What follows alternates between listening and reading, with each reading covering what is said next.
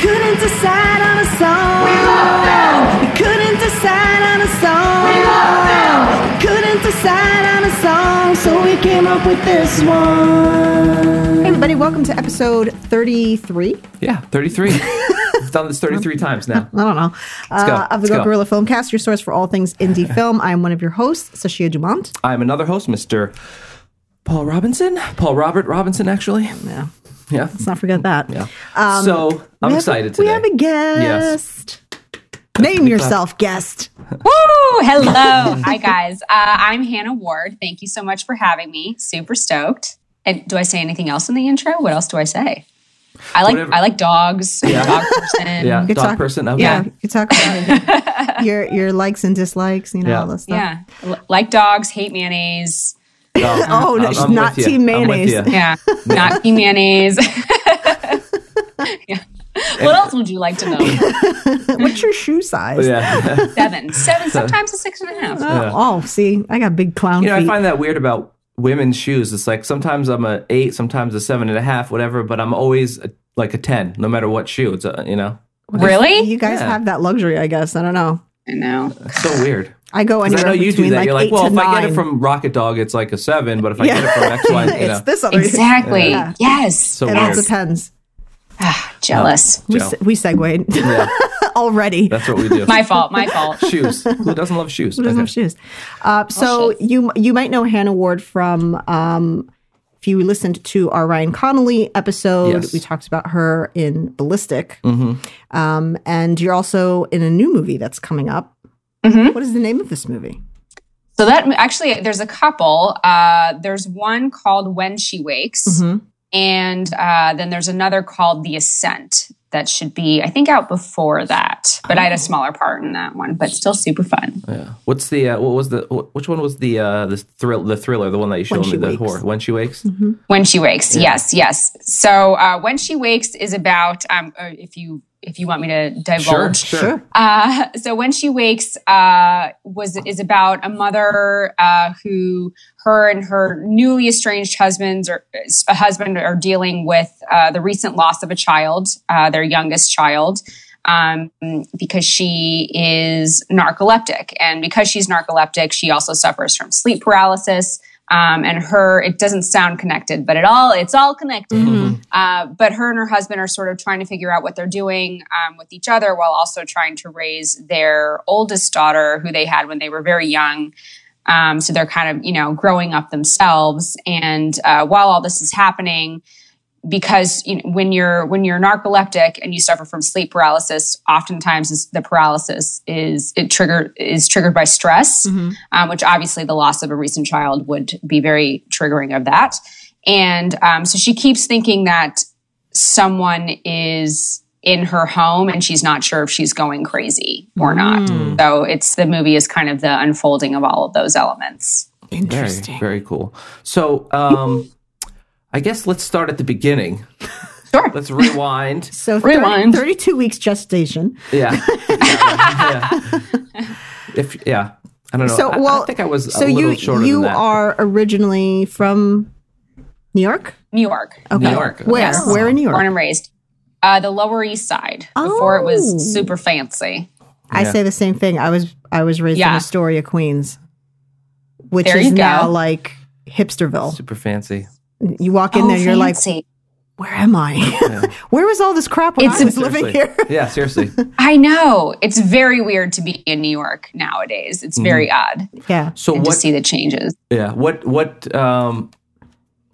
Did you start acting in New York and then made the move? You're in LA now? Is that? In LA now, yeah. I did a lot of community theater in New York. I wish that I had started auditioning when I was younger.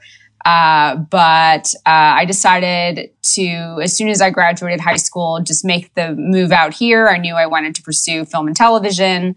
So I did. I made that jump and went to college first, and then kind of started working at the same time that I was in college because I wanted to start auditioning while I was still in school to kind of get my feet wet a little bit.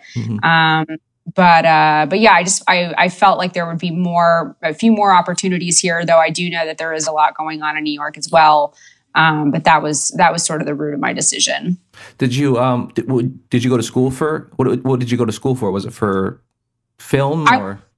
I went to school for theater, which I had mixed emotions about. Right. Lots of mixed emotions about. It was very like, and I hear this so much about a lot of drama programs, a lot of theater programs. I did make like one really good connection that kind of led me into booking my first feature, which that director I just worked with again last year. So there's no like regrets. There's always a trail for something, and there's always a reason. But what was kind of disappointing about my theater program was just that, you know, it very much catered to musical theater people, which is fine, you know, and that's fantastic for those people. But, you know, it kind of became, you know, I sympathized a lot with, there were some very talented people who could, and this had nothing to do with me, who could sing and dance and wanted to be involved. And there was a very like mean girl camaraderie that sort of iced a lot of people out. And I think they could sense insecurity. And it's like, you know, how you're anywhere from 18 to 21. Of course you're insecure. Like you should nurture those people a little bit more. And it was just odd to see that dynamic play out in other people. And there was a lot of encouragement to do, you know, the university plays. And it's not that I didn't want to do that. And I did do one that I really enjoyed, but, you know, it's just not realistic and it's not going to mean anything in the long term. And there really should be classes about, you know, how to put your package together and how to take meetings and how to present yourself and, you know, how to audition properly and that kind of stuff. And that's really not available in any of those programs. So I got a lot of, you know, upturned noses when I decided to, I left after my first year just to start auditioning. And then I ended up putting all my classes on 2 days and I commuted back and forth. So I could graduate, but I'm really glad I did that so I could give myself at least a little bit of real. It's just not the real world at all. And I just, you know, I guess you could say like, oh, well, in the musical theater department, it's very cutthroat or whatever. And it just like, I was like, I guess, but it's also just not. It's also just kind of mean, which yes, the real world can be, but it's. You know, people were working really hard. And I was like, this is just kind of like teachers taking out their dreams that they weren't able to accomplish themselves on other people. Yeah. So that kind of really upset me. Sounds very like 13th grade. Yeah. Yeah. And I mean, again, like I had nothing to do with musical theater because I don't, you know, that's not my world, but, it was just very silly to me. Yeah. I noticed there's a lot of that. I've had some personal experiences myself as an actress with, you know, casting people who are like, you know, just so bitchy. You know? And it's like, oh, that's unfortunate. Must you be this way? Is that absolutely necessary? And then somebody was saying to me like, oh, well, you know, the thing about, you know, mean casting agents. And I was like, no, I don't know. They're like, oh, they're just failed actors. That's why they're so mad at you. I was like, oh no. I was like, oh, that's harsh. But, you know. Oh, I'm so curious as to who I mean, we won't talk about it on this, but I'll tell you afterwards. Oh my goodness gracious. Yeah. And it's like, you know, it just kind of like took me back. You know, I don't know. I'm fortunate because we make our films. And so it's like, I get to make films no matter what. I don't act for a living. I have my job, and then, you know, I act when I can. But that was like, I was like, oh no, if that's what it's like out there with the casting agents, I never want to do that. Yeah, I mean, to be fair, we're not like in the heart of the city or whatever. So we're limited to. You know, there's very, very limited. There's no competition, so I think people can kind of just do whatever they want. I guess I don't know. We've mentioned this in several episodes now, but we always kind of bring it up when we ask people, did you go to school for what you do, you know, DPs, whatever. And, you know, there was kind of the universal feeling on film school, which was like, if you have the money, great. And you'll probably, the best part of film school that I get when I listen to, you know, people talk about their experience is connections. It seems like the networking is like that. If you have the money, that's worth it alone. But in terms of what they actually learn in their field, they didn't get a lot of that from film school. That's all through experience. Right. And same thing with, you know, actors as well. They're like, look, if you have the money to go, great, but it's going to just be auditioning and rehearsing and then, and my experience personally was just having to going through films that we've made and then going like, oh, that's slightly less shitty than the last one. Right. And then learning, like I had to watch my performance and go, why did I do that? Because I didn't realize I was doing that. I have to stop doing that. And so it's like every film is a learning experience. Yeah. Of what to do and what not to do. And I try my best to just get as good as I can. Yeah. Yeah. And you learn most from doing, I think. Yeah. I mean, I don't regret anything that when I look back on films and I'm like, oh God, I really wasn't happy with that performance. I don't regret that because I learned something from that. I won't watch it. But I won't watch it again. I've already seen it, but you learn something from it. And like, to me, that's kind of priceless. You just gotta work through that. Yeah. I mean, I think it really just speaks to the broader thing of school in general. It never really prepares you properly for the real world, whether it's an acting class or if it's a film school and you're going to be a director or a DP or just regular school. When you come out of regular school, they don't teach you how to like pay rent and, all that stuff. So it's so unfortunate.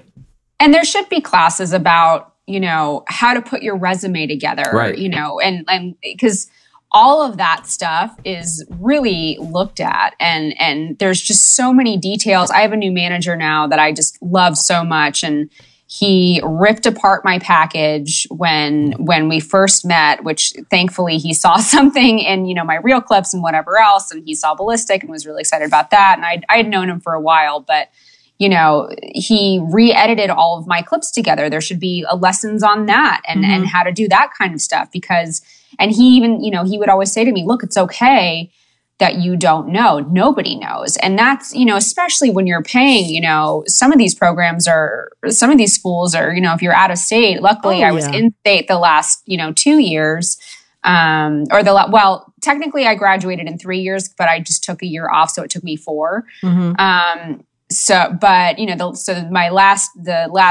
other 2 of those years were in state, thank God. But, it's like, there's not a lot of real world knowledge that you're getting from those and again, I had one great acting class that I loved, really grateful for that. And that's pretty much it, know? But I think auditioning is just kind of like the best way to learn because it's such an uncomfortable process to like get through. And I think, even now, like I've finally kind of started to learn how to master nerves and stuff, but they still come. I mean, that stuff is just always going to be there. Yeah.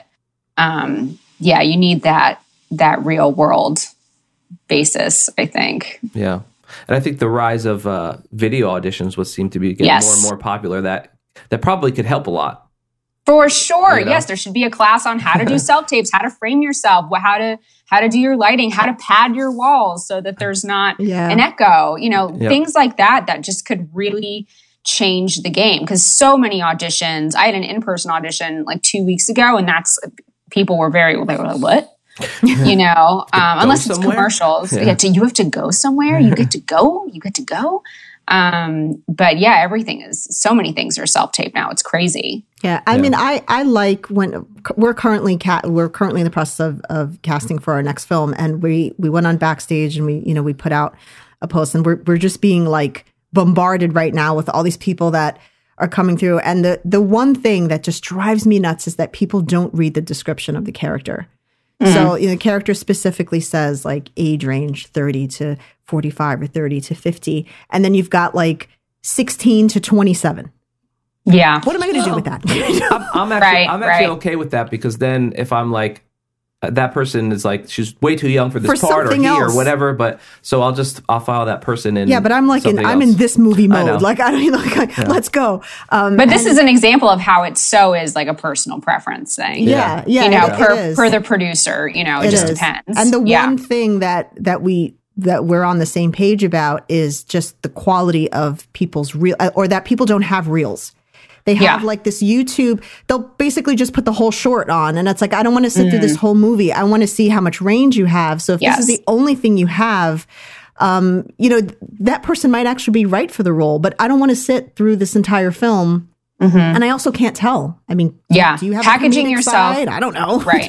Right. Packaging yourself is like, it's just, it's a very specific thing to know how to do. And even if you think you know how to do it, you probably don't. I think my manager teaches a class on Saturdays, and he splits his time between Atlanta and LA. And he, I assume that he covers that. But again, the little details of things that he cut out that I was like, he's like, no one cares. He's like, no one cares, and it would literally be like, I have short clips, but he would cut things down from 13 seconds to 11, and it would just still make such a difference. And like now, when if I ever submit myself, I'm like, whoa, like I'm fancy.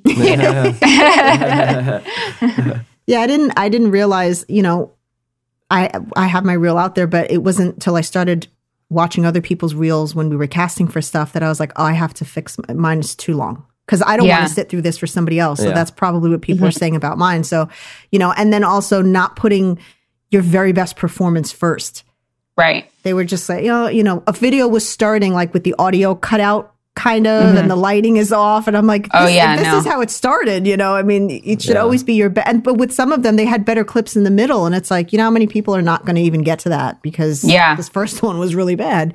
So that's super important. Again, there should be a class. I know there are some studios that do like 2 or 3 week courses on that kind of stuff. But again, it's not at a university. It's not at a college. It's like independent. It's independent, and because of that, Bill's doing it down at the gym. So it's fun. The YMCA, how to put your resume together. Yeah.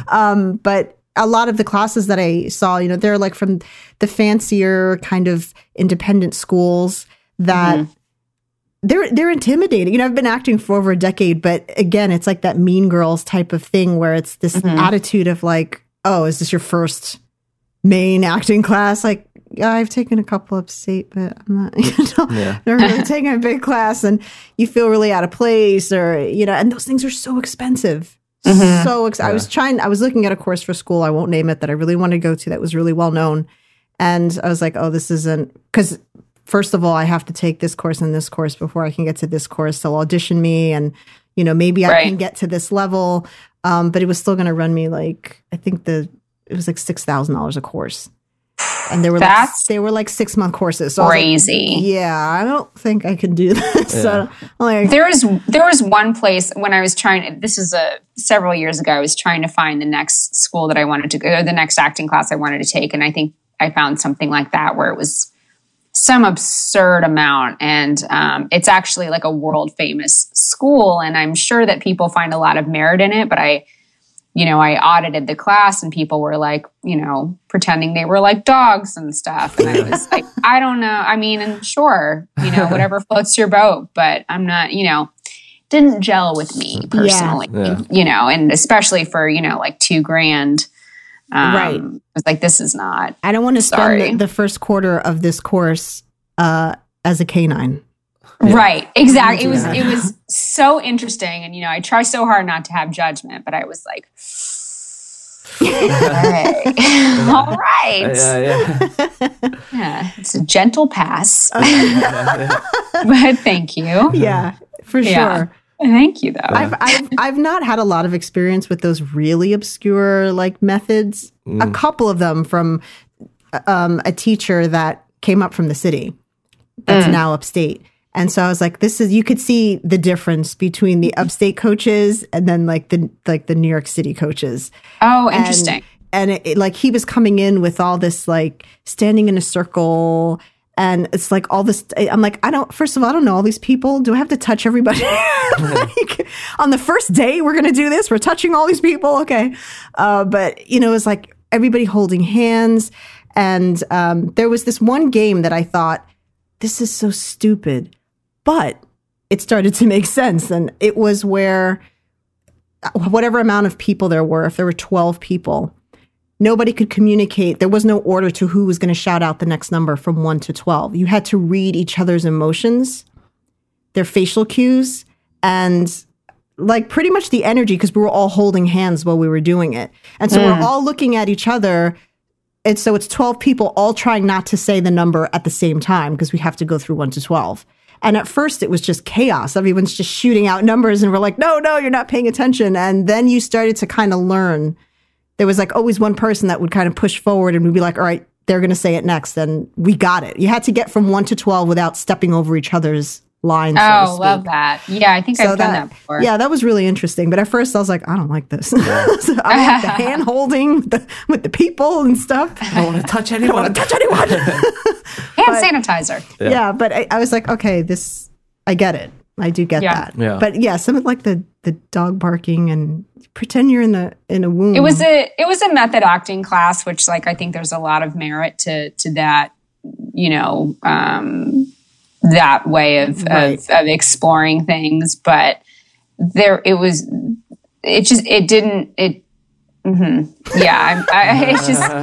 was like, this just doesn't, I mean, I do believe in like getting really crazy and really silly and finding, the different extremes of things so that you can find a nice middle ground that feels grounded and feels authentic. And, you can find all the little new, when you first read something, you identify all the nuances and then you explore the extremes of that to, again, find that like grounded, realistic connection to it. But yeah, that just, it was, I don't know.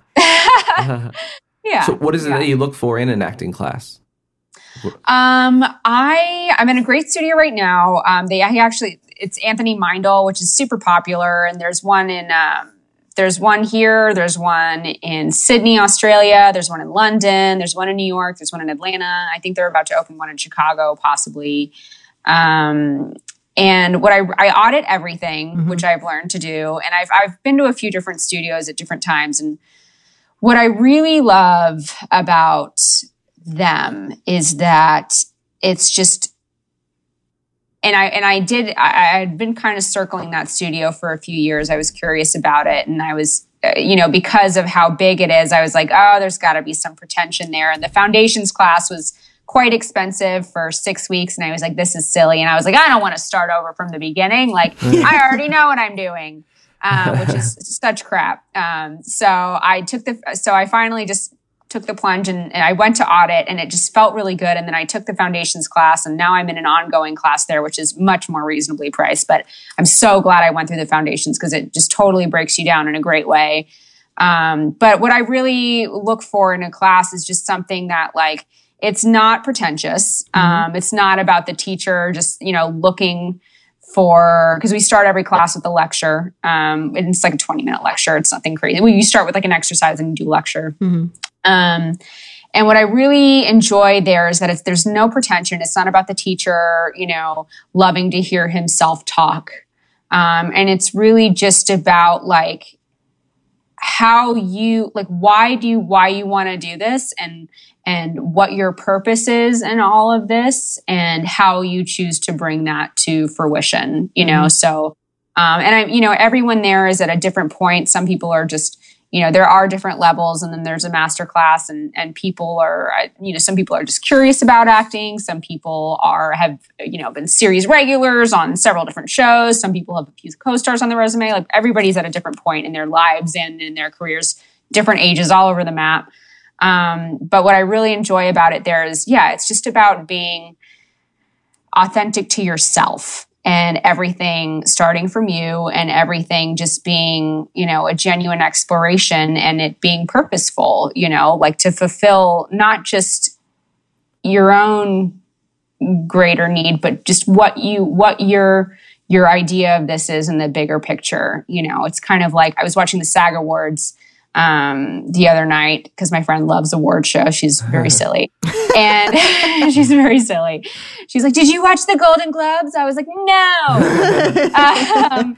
But they honored a Lifetime Achievement Award to, he was in MASH, Alan Alda. Alan Alda. Yeah. And he just gave this beautiful speech that just totally hit the nail on the head. And he just said, I'm paraphrasing, of course, but he just said, that there's a lot of crap going on right now. And we have the opportunity to really help people look at themselves a bit. It might not change anything, but it can help a little bit, even if it's just a little bit. And that's my goal with it. That's my ultimate, that's my ultimate dream of, and that's the reason why I wanted to do this in the first place, even though it's really hard. But and I think, I feel that maybe not in every student, but I feel like that's the idea, at least of my class, the particular class that I'm in right now with my current teacher.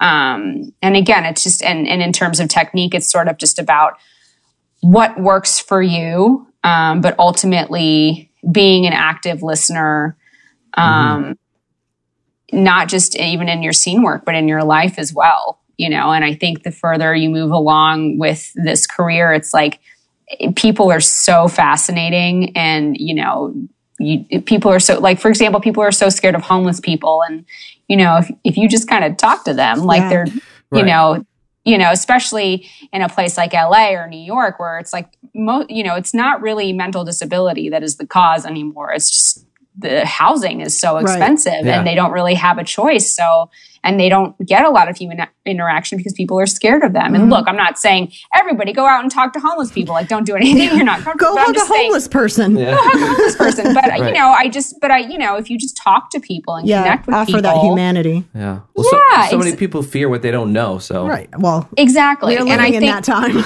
We are living in that time. And I think that's what, I mean, this sounds extremely like cheesy, but I think, you know, that's what I found in the studio is a lot of humanity. And ultimately, again, that's what we're trying to connect to and express at a greater capacity in this art form, is we're trying to express humanity to hopefully inspire that. Mm-hmm. Yeah. Well said. So that was a long-winded answer. Thank you. So how did you, now you've worked with Ryan before. Yes. So how did you come to meet up with him? Did you know him personally, or? No. Well, now I do. But I auditioned for a project of his in 2014, I believe. It was a self-tape, and then we did a Skype callback, which was very interesting. And that's how I met him and Josh. And I booked that role. And that and I feel like he talks about it pretty openly, but I booked the project Outsiders, which is now probably not going to happen. And it was going to be a zombie apocalypse project. So I booked that. And then the week that we were supposed to leave, like, you know, everything kind of fell through. And I was like, don't worry, it totally happens all the time. And he was like, well, not to us. So like, we're pretty pissed. And like, you know, we're going to work together again, just keep in contact. And I ended up, oddly enough, booking another project that's shot in Texas, which is where Ryan's based. And we did a festival circuit after that movie came out. And when we finished our festival circuit, we had a screening in LA and then in Texas. And I had 2 tickets to give away for free. So I invited Ryan, and him and Josh came out, and we finally met in person for the first time. And we talked for like 30 minutes after the screening. And then I think like a few months later, he emailed me about Ghost House, and we did Ghost House. And then, you know, after we did that, and about a year later, he emailed me and was like, hey, I've got this project, thinking about you with it. And how do you feel about it? And, you know, obviously it's like, absolutely. Yeah. So, So, and then from there, because that was Ballistic was a really intense role. I mean, when we were watching it, and I was just, you know, I was just picturing myself in a lot of those positions and being like, God, she must be so tired. Well, like I was tired watching it. I was like, I don't know if I was like, I give her the credit. I don't have the stamina. I would have had to work out a bit more before doing something like that. I'm like a BTS junkie, so I, of course, had to watch all of it. I watch it for most projects that I enjoy. I try to find behind the scenes for it all. And just to see obviously there was some stunt performers there as well, but to see your commitment and to see, like, I don't know, it just blew me away. Like, not only can you obviously act, I believed everything that was happening to you in that moment, but also just to know how willing you were to just throw mud on you and or dirt on you and roll on the ground and all that stuff. I just how much dirt did you have up your nose at the end of the day? I mean, I would take I would take like baths after which I'm not a bath person because like it's, you know, I'm like, oh, I'm just like sitting in your own like, filth. Yeah. Which especially, I mean, I would always take a shower after the bath. I'm like if I want to soak for a bath, I take a shower before I take the bath because I'm like, I don't want to sit in my shower dirt after. Interesting. Yeah. Okay. I clean so that I can then peacefully soak. Otherwise, the whole time I'm just like, I'm sitting in film. Ew. Yeah. Yeah, I get that. Yeah, that makes sense too. Yeah, I mean, it was like, I was very filthy, but I made sure, I was really sick when we shot that. So I also, were you? I had really bad bronchitis. Awesome. So the dust must have helped that. The dust, well, it wasn't even the dust. It was just like the running was really hard. Yeah. And I was like, I am not giving in. Because I told Ryan beforehand, I was like, every stunt that I am allowed to do, like, I want to do that, and there was some stuff that I was like, I want to do that. And this stunt coordinator was like, no, you can't do that. And, but yeah, I made sure I like soaked every night, so that I could just kind of like clear out my sinuses, and also just so that I could make sure that like my body was relaxed and ready to go the next day. And I did change my workouts a little bit before, because I'm not a big runner. So I wanted to make sure that I would be able to like do that. Stamina. Yeah.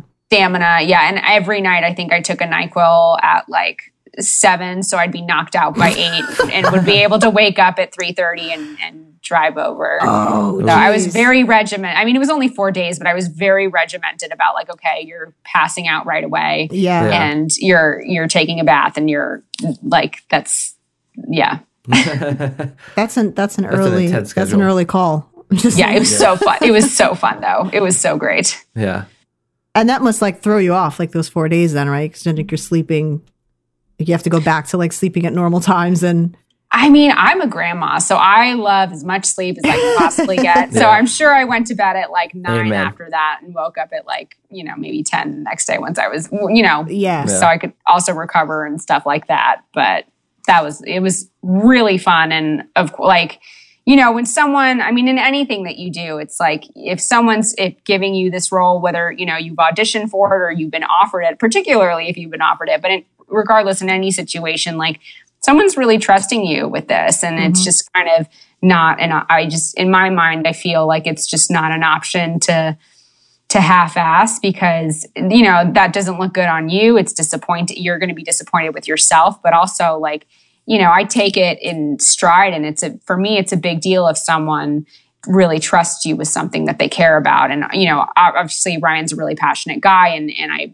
very much am super grateful for our relationship, and with his whole family, with Josh and Tim and all of them. But, it's like, I don't take that lightly. So, and it was also just like really exciting. I had never gotten to do anything like that. So for him to trust me with that when I haven't done anything like that is like awesome. Thank you. Do you find that like working with someone like a Ryan Connolly on Film Riot versus a film that may have like a heavy festival run, if there's like advantages or disadvantages? Because something like Film Riot, you're going to have a lot of exposure, right? Because they have a lot of followers and a lot of people watch the film. But then, it's a different kind of audience versus if you have a film that has a heavy festival run. Is there like a difference that you see between, like, for lack of a better phrase, like an online audience versus like a film, a film festival market? Sort of thing? Well, I've only done one little festival circuit, and the biggest festival that we hit was Heartland, which is still a really good festival, but it's not, people really want to see like Tribeca or Sundance. And Heartland was lovely. And the other festivals that we hit were also really amazing. And we got some nice accolades from them. And I would say the difference in the learning experiences, and again, the festivals that we visited were much, much different. Still great, but it was a learning experience in terms of like how to talk about myself, which is a very uncomfortable thing. I hate talking about myself and learning how to. She says on the podcast. Yeah. She says on. I know. Tell us why you're amazing. Tell us why you hate being here. How long do you have? No, but it helped me learn how to like pitch and talk myself in like a human way. The other actor who was I was the lead female in that, and he was the lead guy. His name's Jay Hughley, brilliant actor. He was just in that Lizzie Borden movie that just came out with Chloe Sevigny and Kristen Stewart. He's amazing. He was so great to watch, and I learned so much from him when we would do like red carpet press interviews, or we would do Q&As. Like he was such a gifted interviewee, and it was so amazing to watch him. And I learned so much about like knowing what to say, how much to say.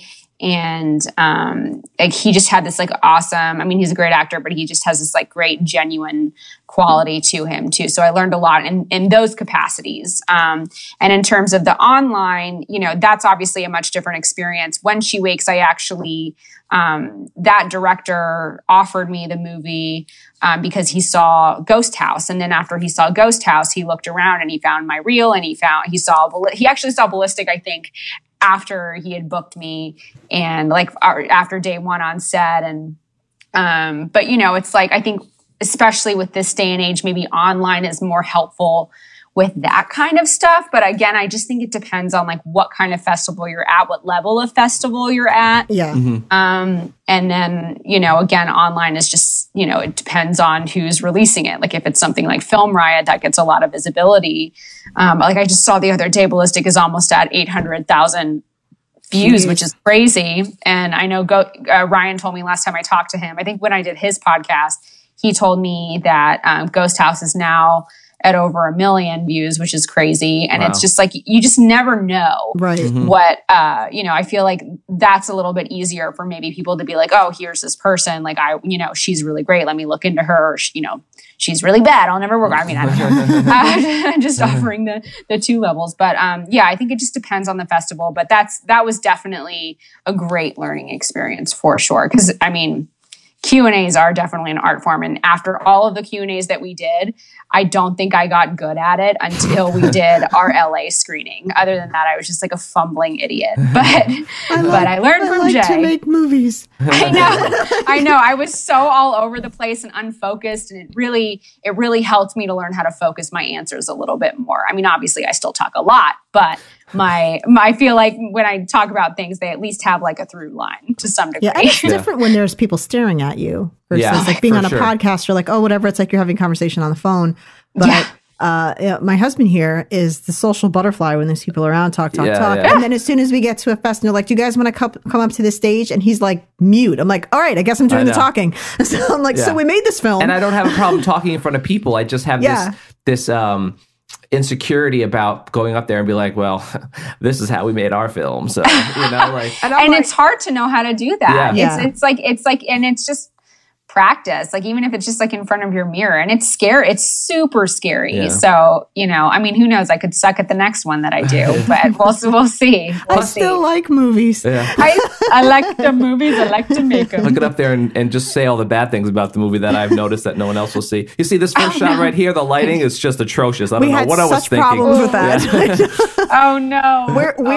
We're too honest. Yeah. That's our problem when we talk to people and they're like, so you're, you know, not on a stage for a film fest, obviously, but when we're just having conversations with people and they're like, oh, so tell us about the movie. We're like, the lighting was fucking awful. We ran out of time. I only had 20 minutes over here. We feel the need to like point out what we found wrong with it. And sometimes people are like, I didn't see that. Yeah. But because you're making the film, it's your film. Yeah. You're like, thank you so much. Yeah. You know, so it's like, oh, jeez, we should probably not point out the mistakes we made first. Because that's the other thing too is we will, you know, once we're done with the project, we're ready for the next one. Yeah. Yeah. Like, let's make something else. Let's create. Aren't we? I hear you. You know? Yeah. And yes, so I hear you on that. So for us to like have to go out and you know, our last film we've been lucky enough that it's gotten into a couple festivals and stuff. So great. Congratulations. Oh, thanks. Yeah.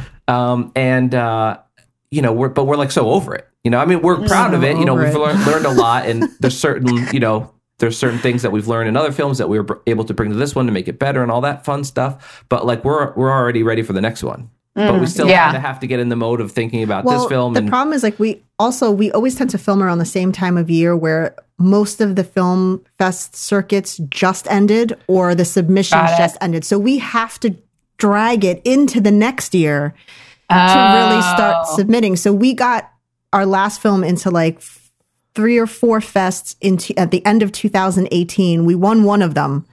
And of course, we didn't go to that one because we're like, we're never going to win. It's really far. I don't want to drive all the way to New Hampshire.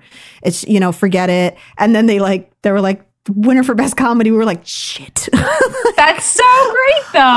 Oh no, we should have I gone know. to that. I was We like, should- okay, totally should've. all right. Well, man. we learned that lesson. So now we just, we got into another one, and we're super excited about it. But I'm so like, I feel like I made that film 4 years ago, and it was last spring. Yeah. I'm just like, Yeah. I don't I know. just want to go there, but like, wait till you see the next one. Right, like the next one. and that's another thing too. It's great publicity for whatever else you have going on. And when they do the Q&As, the inevitable question of like, what's next? Right. Yeah. You have a what's next, Yeah. which is awesome. It just so you know? happens we're going to be doing a crowdfunding. We need Well, $5,000. Who's with There us? you go. Who's with us? Come on, Yes, guys. Exactly. Yeah, We'll be taking emails after the Q&A. Yeah. Thank you. we'll take Credit change, cards. anything. Yes. Thank you so much. So this is kind of a cliche question, but I like to ask actors: were there actors that you were inspired by, or that just like you're like, this is the person for me? I love Jessica Lange. She is How could you not? so Yeah, seriously. she is so raw and free and messy, and you can just kind of tell like she's just beat the shit out of her homework, and she just comes to set and she just lets it all go. And she is for sure my all-time idol. She's That's a good amazing. one.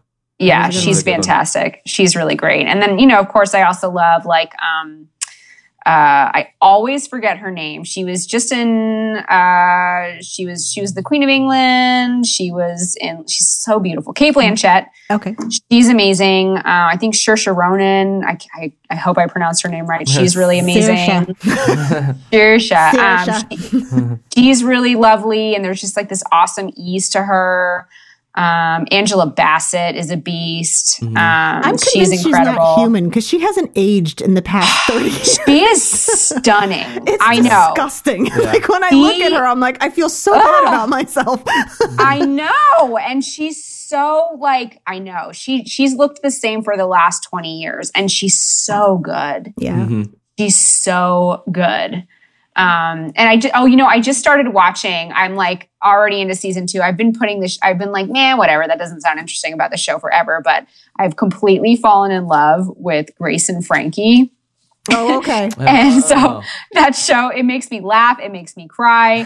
And, it's so good. So obviously those two ladies are amazing, but they also show, it's about, these two women, their husbands have been in a 20-year love affair, but they also cover the husbands, which is just so interesting. And Michael Sheen, and I can never remember his name either, but he's a brilliant actor. And I think he was in the Fantastics, in the original Fantastics on Broadway, I believe. I could be totally wrong, but he's a great actor. And like those two guys are just like, it's totally unexpected, but they're amazing and endearing and real in those roles, which is they could have made it so campy, but they're just, it's so grounded. Yeah. So they're incredible to watch. I mean, they're so Viggo Mortensen. That's your But yeah, boy I would right say, love him. But I would definitely say like Jessica Lange, Angela Bassett, those are probably, and Kate Blanchett are my top 3. Nice. Those are Yeah. good ones. Yeah. Powerhouses for sure. Ironically, today is the anniversary of Philip Seymour Hoffman's death, which is my favorite actor in the whole world. So, damn it. Yeah. He was He was like why I wanted to be an actor. And he's I wanted to incredible. go to the. and Amy Adams too. Oh my God. Yes. Yeah. God. She's so good. I watch anything that she's in. Yeah. I'll watch anything that she's in. She's a beast. Did too, you see but her in what was the last one? Vice? No, HBO. The show. Not yet. Oh. I haven't seen that yet. I'm really excited. That's really to see good. That, Yeah. She's amazing in Okay. that. That was really, So really good. she can do no wrong. Yeah. That was really good. She's so We good. started watching The Marvelous Miss Maisel. Oh, And like love Tony that Shalhoub's show. character, Tony just Shalhoub. like Tony Shalhoub is like the funniest. he's of that so show. great. it's so he won the SAG effortless. award. Yeah, Yeah. It's so effortless. he's so effortless because Yeah. he brings a lot of like the monk characteristics to that Totally. character. So you're like, oh, this is kind of just Tony Shalhoub. Like this is like an amped up version of what he's actually like. Yeah. You know, But he's so- perfection in that. Yeah. Yeah. Yeah, Perfected he's it. so There's- he's so good. and I That always show's say amazing. that there's such an art to playing natural. That's Yeah. I feel You like know, that's the that's- worst thing. When I yeah. say something to an actor, I'm like, okay, I just need you to play this like effortlessly don't think about it. Just play yourself. Like you're don't yourself. push it. And that's the worst thing I could say because they right away like actors freeze up, and I notice like that's so hard to play like castral. As a director, that I'm immediately drawn to is just someone that is just natural and careless. And like if you if you're taking, you need some time to get to a certain emotional place. Great. Yeah. Great, have at it. Like I'm willing to give you the time you need, whatever you need, but just to have that effortlessness and just I want to believe that you're just there. Yeah, you know absolutely. I mean? Like, absolutely. That's such a lost. I shouldn't say it's a lost thing, but it's just something that immediately draws me to somebody. Well, I think because a lot of people, right, especially not like film people, when they think of when you say, "Oh, the best actors," they think of these really method character actors. Yeah. And of course, you give credit where credit's due there.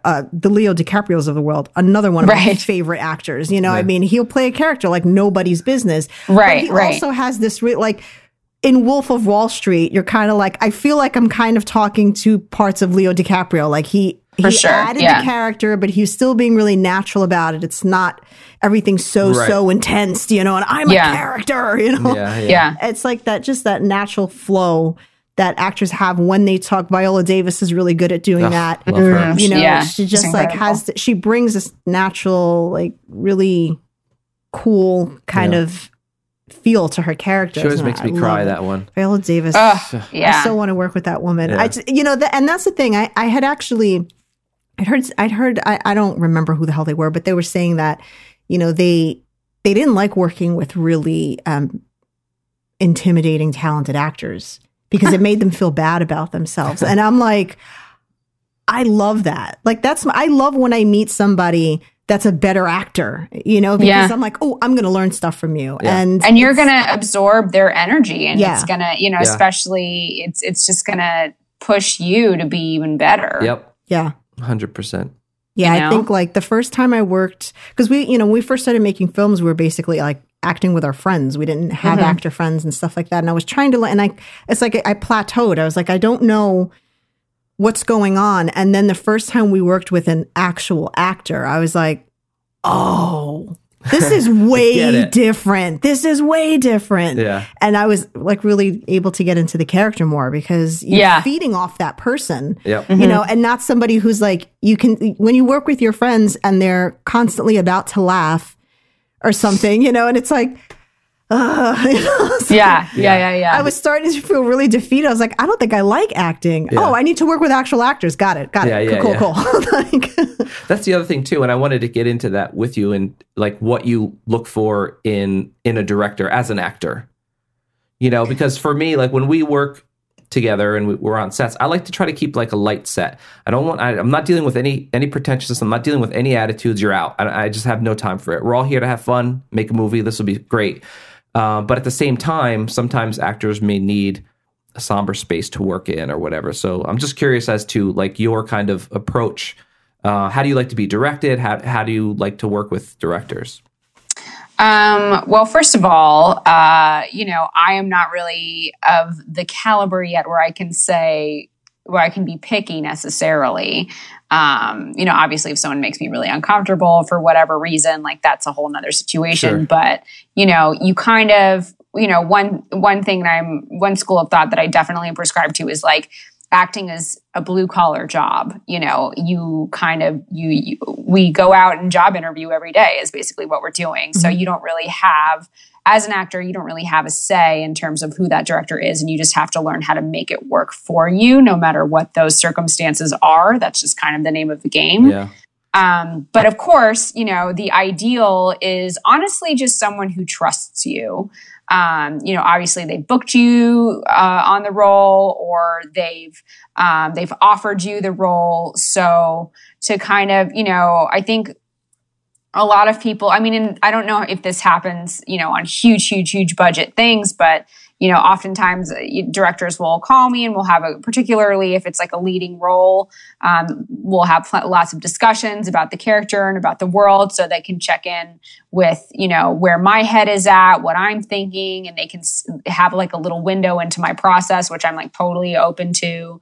I'm not really a big rehearsal person, but if people need that, like, of course, no big deal. That's but funny. I don't like rehearsals either.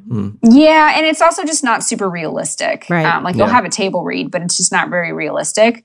And in terms of being on set, I think if you need a somber space and you need a minute and if you're like shooting and you've just gotten direction and you want to take that in, it's up to you to just be like, as the actor to be like, just let me breathe that in for like a second. And it's up to you to take that time. But also, I think a lot of professional actors, not to say that I am one, but I'm working towards that. Whatever. Please. I'm trying to be so pretty PC. sure you qualify But as a professional actor. I'm working on it. But it's up to you to be mindful of the clock, but also to be mindful of yourself. And I think on a few productions, I've taken a director aside too and just been like, you know what, like there were outside factors that we didn't super duper have control over. Like in one feature that I did, there was a dog that we were working with in this particular scene. And like the dog was starting to get a little irritated. I love dogs. Like I love dogs so much. And I was just like, let's just do this one more time. And I will make sure that this goes super smoothly. But I just think that we need this moment to be a little bit better because this is the one moment in the script where she gets to experience this kind of joy. And I just feel like, if we don't have time for it, that's fine. Let's move on. But I just like knowing the arc of the story. I just feel like this is really important. She was like, I'm so glad you said that. Like, thank you so much. And, something happened like that on When She Wakes too. Like we were shooting, and like the sun was like right in my eyes. So I was like this the whole time. And it was like this one like really tender moment that she has with her daughter, which like they are few and far between. And I was like, I think this moment's really important. Again, if you just want to go through it, like, well, let's go. But it's like right there. And there's no way I can know, it was bright sun. It was in the summer that we shot. And he was totally receptive. And again, like there's a way to say it where it's not like you throwing a tantrum and it's you just being gracious about it. But again, I do think to shorten that, I think it's important to be able to like ask for what you need, but while being mindful of the clock and saying, again, if it's a note, okay, just, let me breathe that in. Okay, ready to go.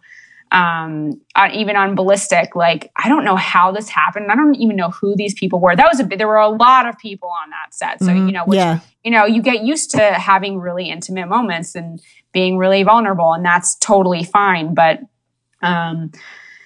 I was on the ground and there were cars all around me. It was like in that last scene where she's like about to give up. Right. And there were all of these people, like, I don't know who they were. I don't know if they were kids of some people, but they were like perched on top of the cars, like watching me. And I was just like, and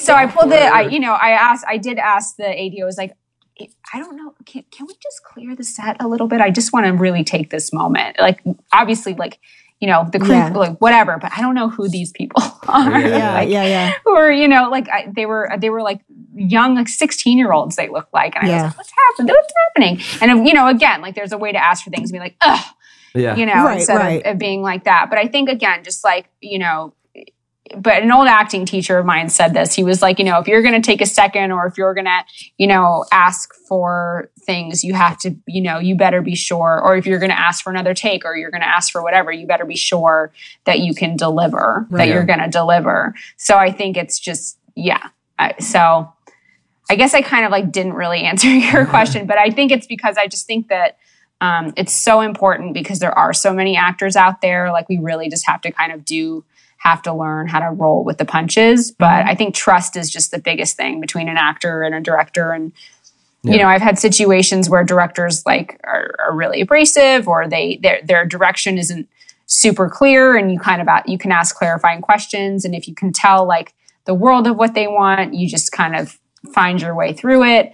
But you just kind of have to like learn to work with who you've got, Yeah. And hope for the best. Yeah, I think like I have a thing for writer directors because I feel like nobody knows that story better than them because they wrote it, so there's not that disconnect of like, well, I took the story from somebody else and now I'm trying to adapt it to what I think the story should be. And, so you're doing that over. Yeah.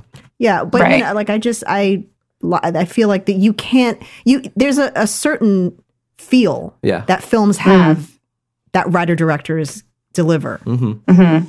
And but also to that end, it's like, no matter what, things are going to change when actors get involved. Oh, like yeah, it's going to evolve. And there's, and again, if you book these people, you've hired these people, I think even as a writer director, like you kind of accept that, maybe your first interpretation of what that was going to look like isn't going to be exactly what you thought it was, but it will be, as long as it's, as long as, I personally have never had a situation where they're not happy with it, but it's just like when there's a person speaking the words, it's going to change. It's like they say in casting, like they don't even really know what they want until they see it. Mm-hmm. And that kind of translates, I think, too, when you book someone and you're like, okay, this is the vibe. Yeah. I love when actors bring stuff because it shows like a commitment to the material. Mm-hmm. I mean, and it's obviously the clock is always ticking, like you were saying. But if I have an actor and they're like, I really feel like this part, maybe this person's feeling this way or whatever, I kind of want to explore that. And I say, let's do it, because it's like you never know what may happen. If we have the time, let's do it. Absolutely, right, 100%. Right. Because I know that There's a line, obviously. You don't want them to rewrite your script. You're right. crazy. No, of course not. But, But when they're bringing a piece of themselves to that, that's just, you're going to see that. It's going to read, Mm-hmm. and it's just also so much like more effective. when I'm writing a character, I mean, I've interpreted that character the way I think they look and talk and all that, but I don't know that until I've cast the part. Yep. And then all of a sudden I'm like, oh, I don't think this character is exactly this way. Mm-hmm. And I'm always willing to just kind of like, all right, well then bring whoever you are into that character. But I always think of it, I don't even play my own parts the way I write them. I think, this is how I'm going to play the part. And then we're on set and I'm like, that's not how I'm going to play the part. Because also it's a different energy. You have a crew there. You Yeah. you have other actors there who are bringing their own interpretations and their own energies. So like things evolve, Yeah. I'm writing like all quiet. I've got my music on. I usually have a soundtrack to every script, and I listen to that and I'm in that zone, and that is nothing like what the set is like. It's completely different. And then I'm like, I have to adapt this character to fit the mood. But I think having there's a plus side to, like for me as a director, taking your material and trying to tell that story. I think, it adds a fresh perspective, but it also allows someone to look at it from that's not just so you're living with this. Yeah. And it's possible maybe you could miss the forest through the trees. Is that the expression? Something like that? It works. We get you. Sure. And so I think I think it's a nice fresh take on it. But like you said, you're going to have the actor's perspective. You're going to have the editing. Once you edit it, it's going to be completely different. It's completely different. Right. I've never written anything, and then the final product, I'm like, that's totally not at all what I thought that was going to be. Okay. Yeah. Is there another cliche question, but is there a part that you've always wanted to play or a character that you've always wanted to play? Because this last one, is it When She Wakes? Is that what it's called? Yeah. It's like super intense. I mean, very intense. It's a really intense character. Yeah. Do you prefer comedy over drama or thrillers or?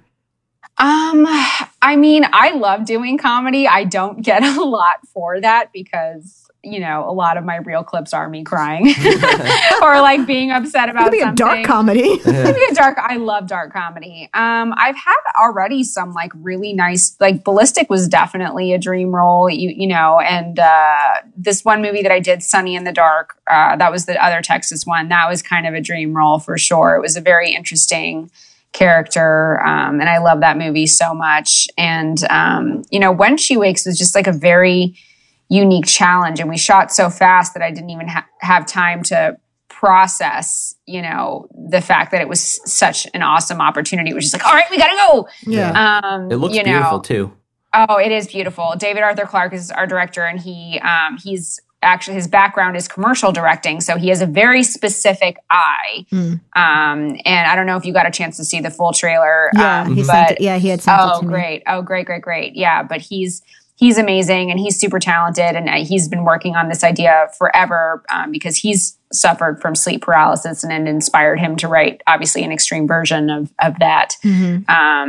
But yeah, I mean, in terms of dream roles, like TBD, TBD. But I think I've been really lucky so far to be able to work with some really awesome people on some really awesome stories. And, I'm just excited to see what else comes from it, Yeah, that's awesome. Mm-hmm. Yeah. Well, thank you so much. Yeah. Thank you. Thank you guys. We will be, I think we might be having the director for When She Wakes on. Oh, good. He kind of just wanted to wait till everything was like more put together. So great. I'm excited to see that. Yeah. Yeah, I'm excited to see it too. I'm nervous, but I'm excited. Oh, look, you dropped that name. Oh.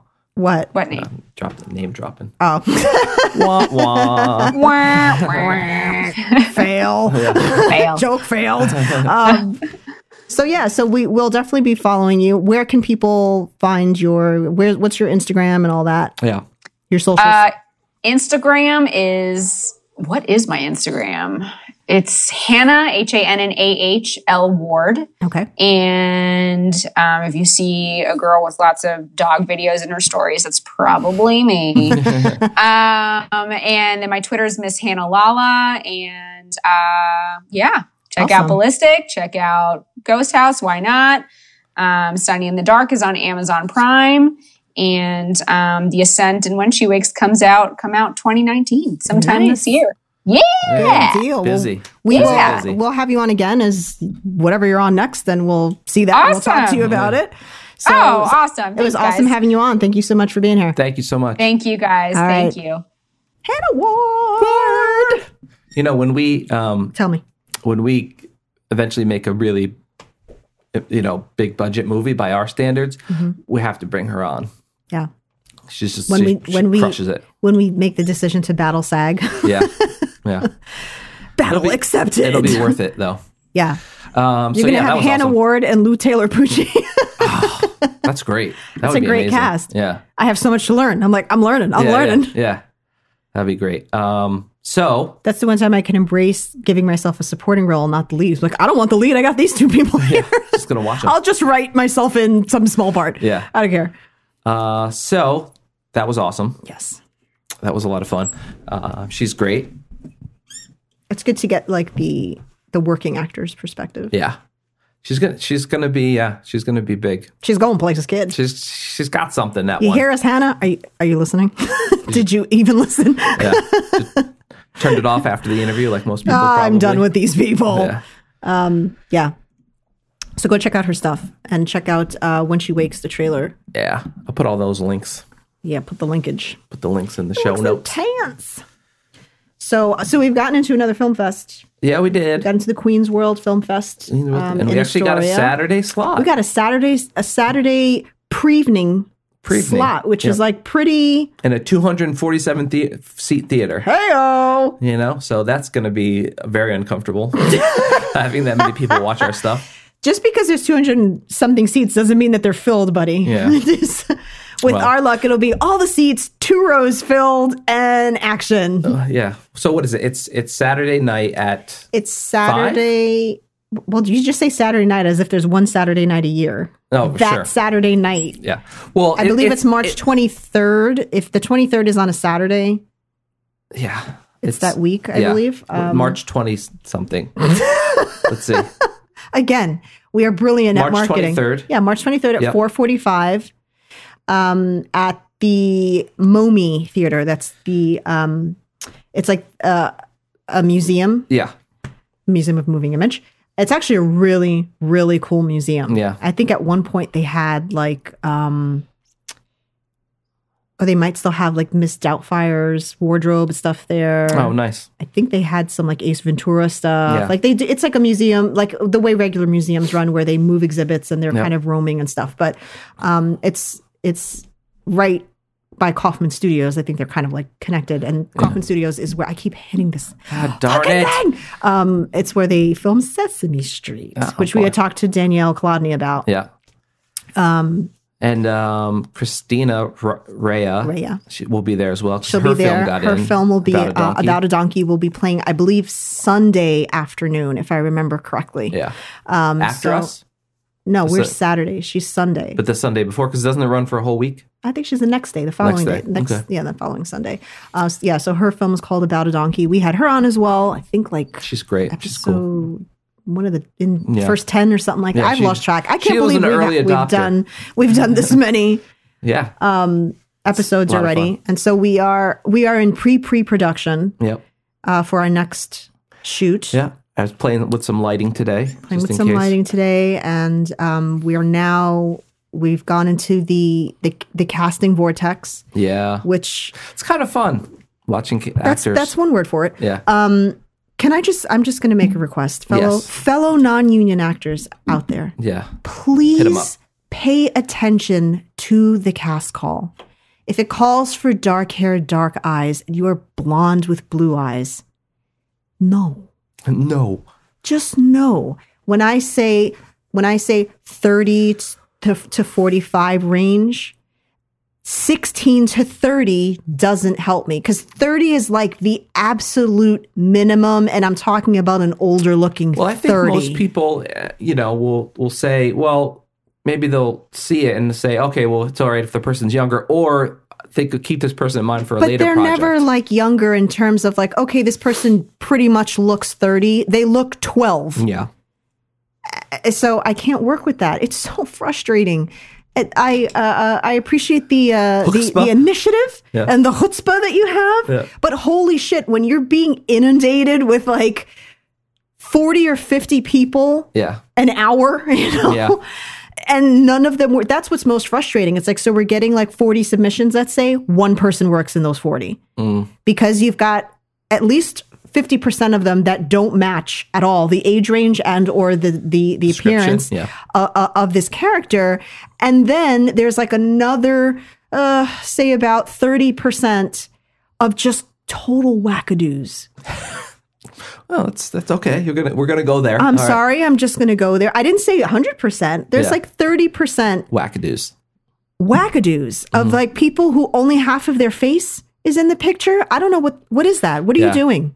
Or just the top, just their eyes. Yeah. And then the like nose one down guy is out. had one video and it was about asses. That was pretty funny though. It's like, so this is, we put down this is a lead role or supporting role or whatever. And then we've got people submitting their reels and all they've done is host and commercial work. Oh yeah. I mean, like I think it's great, but this is the biggest shoot that we've ever done. There's no way that I'm trusting this shoot when you don't have experience on film. Yeah. Ugh, Yeah, it's tricky. I'm not trying to be an asshole, but it's like, oh my God, if it's, if you're going through 10 people a day, it's like, oh, all right. But when you're going through like 70 people a day and 95% of them don't fit Yeah. and don't match, it's really magoo. Magoo. I don't like it. Yeah. So, Stop. Pay That's all I'm saying. attention to Just the please stop. description. Like, you're driving like crazy.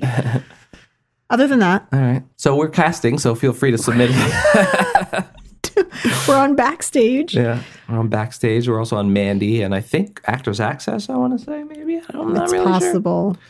I put a thing. possible. I don't know if it's been approved yet. Yeah. So I'm sort of, I plan to live in a perpetual state of anxiety for until the then. next 8 months until this is filmed, because I'm ready to go, man. It's exciting. expansive. It's exciting. I love I it. feel so sad that I'm completely stressing over something that it's such a small amount compared to most independent Yeah. productions. It's so sad that I'm like about to have an ulcer over a $6,000 budget, but that's a lot for us. Yeah. It's a lot of freaking money, and if we don't raise it, we're screwed. Raise it. Raise the roof. So we'll be doing. We'll let you in on if we go with Seed and Spark. I think we were talking about that. Yeah. Yeah, we'll certainly be putting it out there in the ether for everybody to see. Yeah, and Well, hopefully where share. we're at with And if you stuff. have a rich aunt or uncle, Yeah. you can be like, I really You're like our this best- you're our new podcast, best friend. and they're awesome, and they need some coinage, and they can go like, oh, you know what? I agree. Yeah. They're pretty They could cool. use it. We guarantee that we will not make the money back. We can guarantee that. Guaranteed. You We don't make films to make money. Yeah. We make films to waste money. Yeah. Thank you very Yeah. much. We make money to make films. We don't make films to make money. There you go. So our shout outs, Shout outs as usual to Steady Geekin. Reality Bomb Comic Cast, Mega Brain Comics, Yeah. and Perry. Perry, and a shout out to Hannah Ward for being on the show, and to Ryan Connolly from Film Riot for casting her so she could be on the show, so that we knew who she was, and we saw her stuff, and we were like, oh, she's awesome. And when she's huge, we can say we knew her when. We knew her when she was on our show when. Yeah, and and an extra special emotional shout out to Mr. Philip Seymour Hoffman again. I love that. R.I.P. God damn. That was actually yesterday because this will come out on Sunday. Yes. Today's Saturday. Yes. But don't tell anyone that we recorded this on Saturday. No. And still, I mourn the week of his passing anyway, so it still counts. I'm recently now. It's been, I think he's passed 5 years. I can kind of now, if it's not comedic work, because anytime Along Came Polly comes on, I will laugh my ass off. Yeah. But anytime it's like a dramatic film and I see him, I still can't really sit through. Yeah, it's really tough for me. Yeah.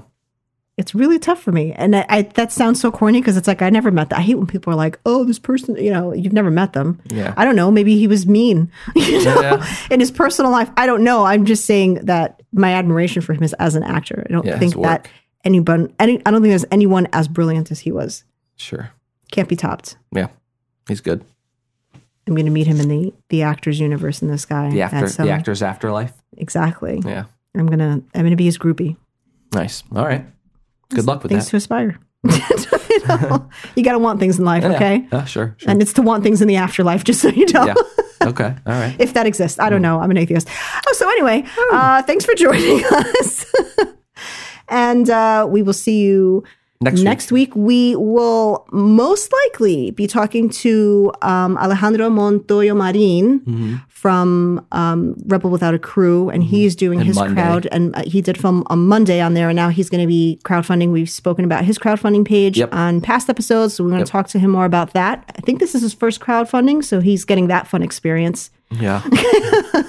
So we will talk to him next week, so tune in. Yeah. Keep on keeping on. Keep on keeping on. Bye. We couldn't decide on a song. We love them. We couldn't decide on a song. We love them. We couldn't decide on a song, so we came up with this one.